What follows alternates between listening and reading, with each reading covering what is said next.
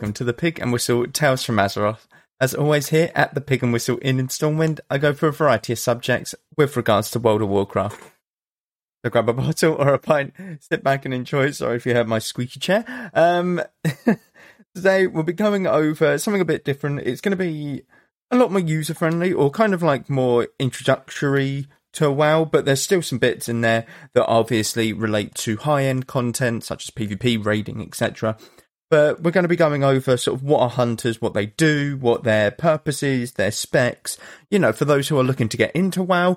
And there's also going to be some bits and bobs for those who are, you know, more veterans of WoW and kind of what their role is in PvP, raiding, etc. We will start off with the weekly news, however. We have Basrikron and Zakali Elders as your world bosses for this week. They are located in both the Waking Shore and the Zaralak Caverns. World Quest bonus event is this week, so you get more reputation for doing these. Shadowpan Showdown is your brawl. This is where you put 6v6 in a arena, and essentially you have to kill the boss of the opposition team, while making sure that you don't die to the opposition players as well. Fortified, Incorporeal, and Sanguine are your mythic affixes this week. Fortified, essentially your the non-boss enemies have increased health and damage. Incorporeal, I'm still getting a little bit used to these new ones, but I'm pretty sure this is when you just phase out from existence, essentially. So you either keep moving or you have to do something to make sure that you don't get a damage decrease, anything like that. And Sanguine, this is where a mob dies and it puts a blood pool on the floor. You simply want to not stand in this and you want to move the enemy minion or the mobs out of the blood pool, otherwise it will heal them. Today we're going to be going over the Ashbringer. Now the Ashbringer has obviously got a lot of lore, way more than I can go into in one sitting. It would be an entire video on itself. But essentially, the origins of the Ashbringer are during the Blackrock Spire and the Second War. So this is before World of Warcraft's time. Alexandros Mograine found a dark crystal, and this was from the body of a dead warlock from Draenor. And this crystal was described as sort of a living embodiment of shadow.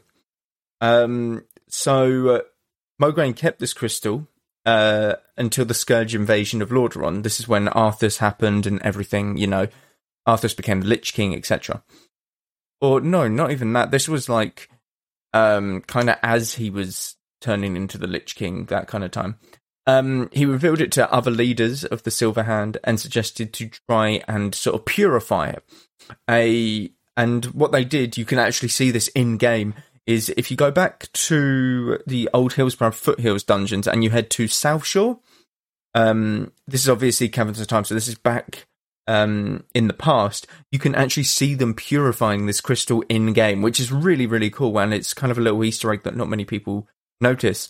But they do manage to purify it, and they put it into a blade, essentially. And it's with this blade, Mograine kind of becomes known as the Ashbringer. Everything that it touches, Scourge-wise, literally just turns to ash, hence the name. So obviously he was kind of insane in killing these Scourge and stuff. But before World of Warcraft's history, he was betrayed by his first son. I believe it's his first son. And essentially he was stabbed in the back by the Ashbringer. He made a deal with Kel'Thuzad, I believe, and essentially killed his father when they were surrounded by Scourge, and this corrupted the Ashbringer. And this led to the Ashbringer no longer being in the game, and the Ashbringer no longer being the actual Ashbringer. It was a corrupted version. And this is the very first version that we get to see in the game. Through Wrath of the Lich King, or no, not even Wrath, through World of Warcraft Classic, you got to see the corrupted Ashbringer as one of the 4 horsemen in the Naxxramas raid was Alexandros Mograine, and he was wielding the corrupted Ashbringer, so you could actually loot this from the body of the 4 horsemen. And there were so many rumours about how to purify the Ashbringer and stuff in-game. There's even an Ashbringer in the data mine itself for World of Warcraft Classic. So many people like speculated on how to purify it and all of that. But essentially it got purified later on in Wrath of the Lich King by his second son, Darian Mograine, giving up the corrupted Ashbringer, who wielded it at the time of Wrath of the Lich King, to Tyrion Fordring, who then purified it to battle against the Lich King at Light's Hope Chapel, that kind of thing. So it's got a lot of lore behind it. There's so many things that I've obviously given a very basic description of it here, but essentially it's got so much lore like caked into one blade. There's way too much to go over like in full depth. But essentially it comes down to it was it was a dark crystal purified, became a corrupted weapon through the betrayal of a loved one, and then it was purified again by a sacrifice. And then it obviously ended up in the Retribution Paladin's hands via the Legion artifact system, and it is still one of the most iconic Legion artifacts in the game. And this happened due to Tyrion Fordring, who was the wielder of the Ashbringer, essentially dying to, what was it, Cologan? No, Cologan's the one in Ulduar. A big guy. Crex. No, I can't remember his name. A giant manifestation from the Legion. We'll go with that. Essentially, that's what Tyrion Fordring fell to, and you picked up the Ashbringer in his stead. But, you know, it's, like I said, it's so much history behind it, and I've given a very basic version. It's definitely worth going into and having a look at, but I will not be able to do it justice, like, without giving it its whole, like, own sort of, episode, essentially.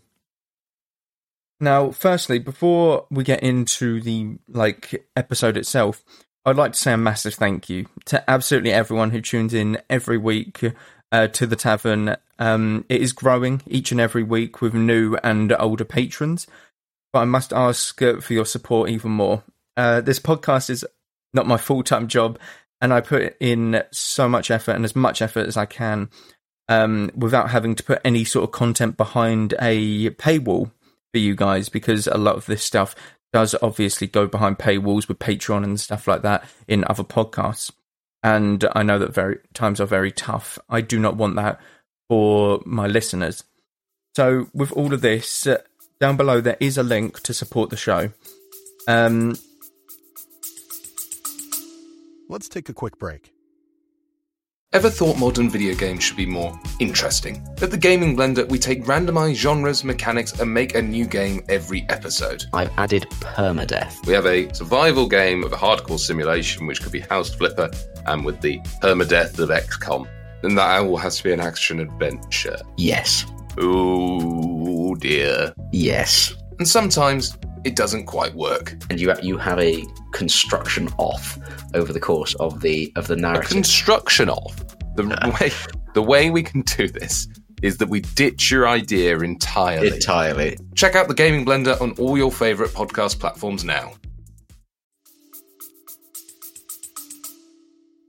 From as little as like $3 a month, it would mean a massive thank you. I know times are tough, like I've said, and I completely understand that, but the extra support would allow me to continue doing this podcast, churning out more content for you guys. And this isn't obviously having no content behind a paywall. This would be purely if you guys wish to support the channel even further. It would be deeply appreciated. Those who support the channel via this method have a chance to be featured in an episode, either a shout out or sort of interview, like I've done in the past with other players, where it's like, when did you start World of Warcraft, etc. But yes, a massive thank you once again for everyone taking the time to listen. And now let's get back to the episode. So we're going to be going over hunters, essentially, in this episode. And if you're new to WoW, or you're looking to start, or even if you're a veteran, you will still pick up a lot of things from this. So, what are hunters? Hunters are essentially a DPS-only role that utilise pets to do their damage. Pets, traps, anything like that. Kind of what you'd think a normal hunter would be, you know, out in the world. You have 3 specializations for the hunter. You have Beast Mastery, you have Marksmanship, and you have Survival. Now, Beast Mastery is all about your beasts, your pets. Essentially, you have up to 2 pets at one time by your side, and they're doing most of your damage. You're sending them in to essentially maul the target to death. It's a really cool spec, and you're utilising your pets to the most potential that they can. There is a downside to this. So, in PvP, obviously, Beast Mastery is very strong because it's very much relying on your pets to do the damage, not you, so you can be line of sight and still do damage. But obviously with pets, they can get CC'd a lot easier through Frost Novas, Ring of Frosts, anything that slows really, roots as well. In PvE, I think this is still a very solid choice, and everything in raids and stuff is a very solid choice, played to its best abilities. But essentially what you're looking at is, again, the pet mechanic isn't you, so you're having to do like almost have the pets as an extension of yourself. If you like managing your pets, then this is the spec for you. It's amazing. And obviously you can customize your pet names and stuff. You can get many different pets in WoW now. And it is good fun. I'm not going to lie. It is a good fun spec. The second spec is Marksman Hunter. Now, you can have a pet with this, but alternatively, you can be a lone wolf. And this lone wolf talent will mean that you can't have a pet, but you do more damage. And this is more based around your archery or gun skills, kind of. You're standing still, you're aim-shotting people, you're taking big chunks of damage at people. And, it's all very much with your bow and your guns, etc., that you're utilising your damage. Your pets are kind of there to utilise as a defensive ability. So, defensive abilities such as Roar's Sacrifice from your pet.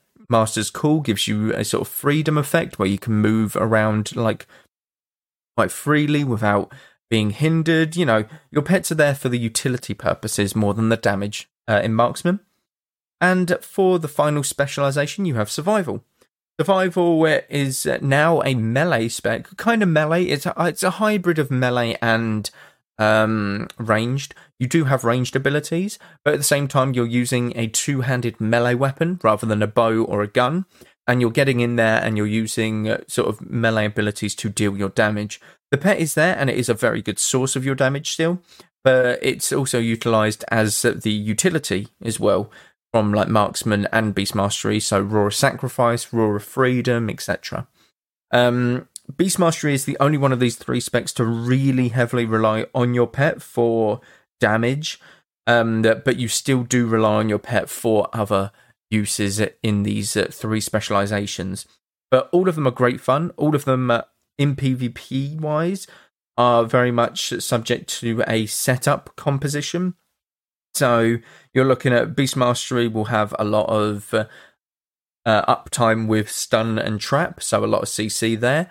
You have Survival, which also has a stun and a trap, as well as Scatter Shot. You have Disarms. You have a lot of utility from all of these Hunter specs. MM Hunter can pump out a lot of damage very quickly, but it's got a lot of downtime as well at the same time. So in PvP, you're utilising a lot of setup specs like Scatter Play, which is a Shadow Priest and a Hunter, or Thug Cleave, which is a hunter and a rogue. All of these kind of classes rely around the setup of their goes instead of just, most melee comps being a Zug fest where you're just zugging everything and not caring about CCing at all, that kind of deal. Or you care about it a little bit, but, not as much. For PvE, I'm not going to go too much into PvE. I'm not as well adapted to it as others probably are, but essentially it's a very solid choice. You have 3 different specializations that you can swap to and sort of alternate the way that you play, depending on the bosses that you face, depending on if you just feel like it as well. But I'm not going to say that there's one better than the other. I think there's some that are more fun. In terms of my ranking, I would definitely say Survival is one of the more interactive and more enjoyable specializations, and then it would be Beast Mastery and Marksmanship. Now, Marksmanship, I think, can be completely third or first. It's just such a different way of playing. It's very big damage, bursty damage, whereas the other two are more consistent, I would say. But yeah, in PvE, they're all very solid choices, and I would recommend all of them because they are all good fun. Pets-wise, they are very much reliant on their pets. If you're looking at Wrath of the Lich King Classic, they are very much reliant on their pet. Their pet is the heart and soul of the class. For Beast Mastery, it's, you know what, even in retail, it's still the heart and soul of the class. A lot of your utility comes from your pets. A lot of your team help comes from your pets through the use of Raw Sacrifice and Freedom. A lot of it comes from your pets, and also it's just nice to have a pet, isn't it? Like, you can name the pet, you can get different ones, you can get multiple if you're a Beast Mastery, and you can name them both. So I believe the hunter that I play with, his pets are called Vegan and Nuggets or something. So Vegan Nuggets, who knows? It's ridiculous names, I do have to say so myself, but it is what it is. You can name them whatever. Obviously, there are some exceptions, but yeah, the pets are the heart and soul of this class. So if you love having a little companion with you, you will love Hunter. It's really, really good. For an RP element of hunters, obviously you have a kind of ranger class in every sort of game. In Dungeons and Dragons, you have a ranger. In most other things, Final Fantasy, you probably have that sort of specialization as well. You have many things that utilize a bow and arrow or a gun and utilize pets. So obviously you have your traps. You're going to be utilizing as an RP element. Obviously, if you're a hunter, you're out in the wilderness, you'd utilize bear traps and stuff to catch your prey. And you can utilize all of these different traps, such as the explosive, frost, freezing, tar traps. You can utilize many of them, and they all have their own purpose and utility. Obviously, these really do play into the RP element of the hunter a lot, and really does give you the sense of, oh, okay, I'm kind of slowly working this prey down almost. For pros and cons of hunters, you obviously have the pros, which are the RP elements. You get to have a pet, you get to even have two if you're Beast Mastery. You're very mobile, and the utility that you have is actually very high through your pet and just in general through disarms, traps, etc. But the cons, from my opinion, are that you have a pet as well. So the pet can either hinder or, be a positive influence. Hunters recently have only just gotten changes to allow the revived pet to not be interruptible, which is a massive buff, by the way, because you wouldn't believe how many times I've gone up against a Beast Mastery hunter in PvP and said, yeah, let's kill the pet. We kill the pet, and then the hunter's just useless throughout the entire game and he can't get his pet res. So they've recently just changed that, so they're kind of making it less of a con at the moment. But essentially, if your pet dies, you lose out on a lot of utility, and you're kind of having to use that as an extension. You've got to bring your pet back if he's in there alone. You've got to make sure that he doesn't die through men pet, or your healer has to heal him. But essentially, the pets aren't as tanky as you are. They don't obviously have defensives. They still do take AoE damage. Not a lot of AoE damage, but if you have dots on them, they can still die. So there is a lot of cons with your pets, but they're slowly getting it to a point where it's actually not even a negative effect on your class. Definitely a pro though is having that extension, because it's you can stop the healer from drinking in a PvP scenario by sending your pet at them, or you can just get someone out of combat by having your pet on aggressive or something. In Wrath of the Lich King, there's many different elements to Hunter, and all of them are very good fun. I'm not going to lie, they are very, very good fun. I would definitely say for starting out purposes, if you're looking to get into World of Warcraft, Hunter is probably one of the more unique playstyles in the game. You obviously have Warrior that just Zug, I charge, I hit things with big axe. Hunters are a lot more eloquent? It seems like I just made that word up. They seem a bit more, fluid, in terms of their movement. when you get their movement down, they are very, like, you just flow almost. Whereas warriors, it's very much charge very fast, and then I get rooted, and I stop moving, and then I get slowed, so I'm walking and waddling. Hunters are very much, okay, I feign death to dispel this route, I disengage, get a speed boost, run around like crazy, throw a couple bombs at this people, serpent sting that guy, silence him. You know, you can do a lot of things while not actually at the target, and if that's kind of your play style, you don't want to be like in there, then Hunter is definitely a good start, and I would very much recommend it as sort of a very good starting class, in my opinion, for both Wrath of the Lich King and Retail. I think it's a very solid starting choice for anyone who's looking to play a sort of hunter or anything that's to do with pets. The only other pet class I would recommend is Demonology Warlock, but Demonology Warlock has a lot more to it than just you have a pet, and like, you know, that's kind of where it ends, because you could summon a shit ton of pets as a Demonology Warlock, but you've got to summon it at the right time, and you're constantly spawning imps, you know. There's a lot more to it than just you have a pet, whereas Hunter is very much the OG, this is my pet, and he's going to attack you and maul you, that kind of deal. So it's a very simple class, but with a very high skill ceiling. And I can say that for every single class. I do have to say that for every single class, because the niche things from every class are very high skill ceiling like things. But that is it for this episode. Thank you all very much for listening.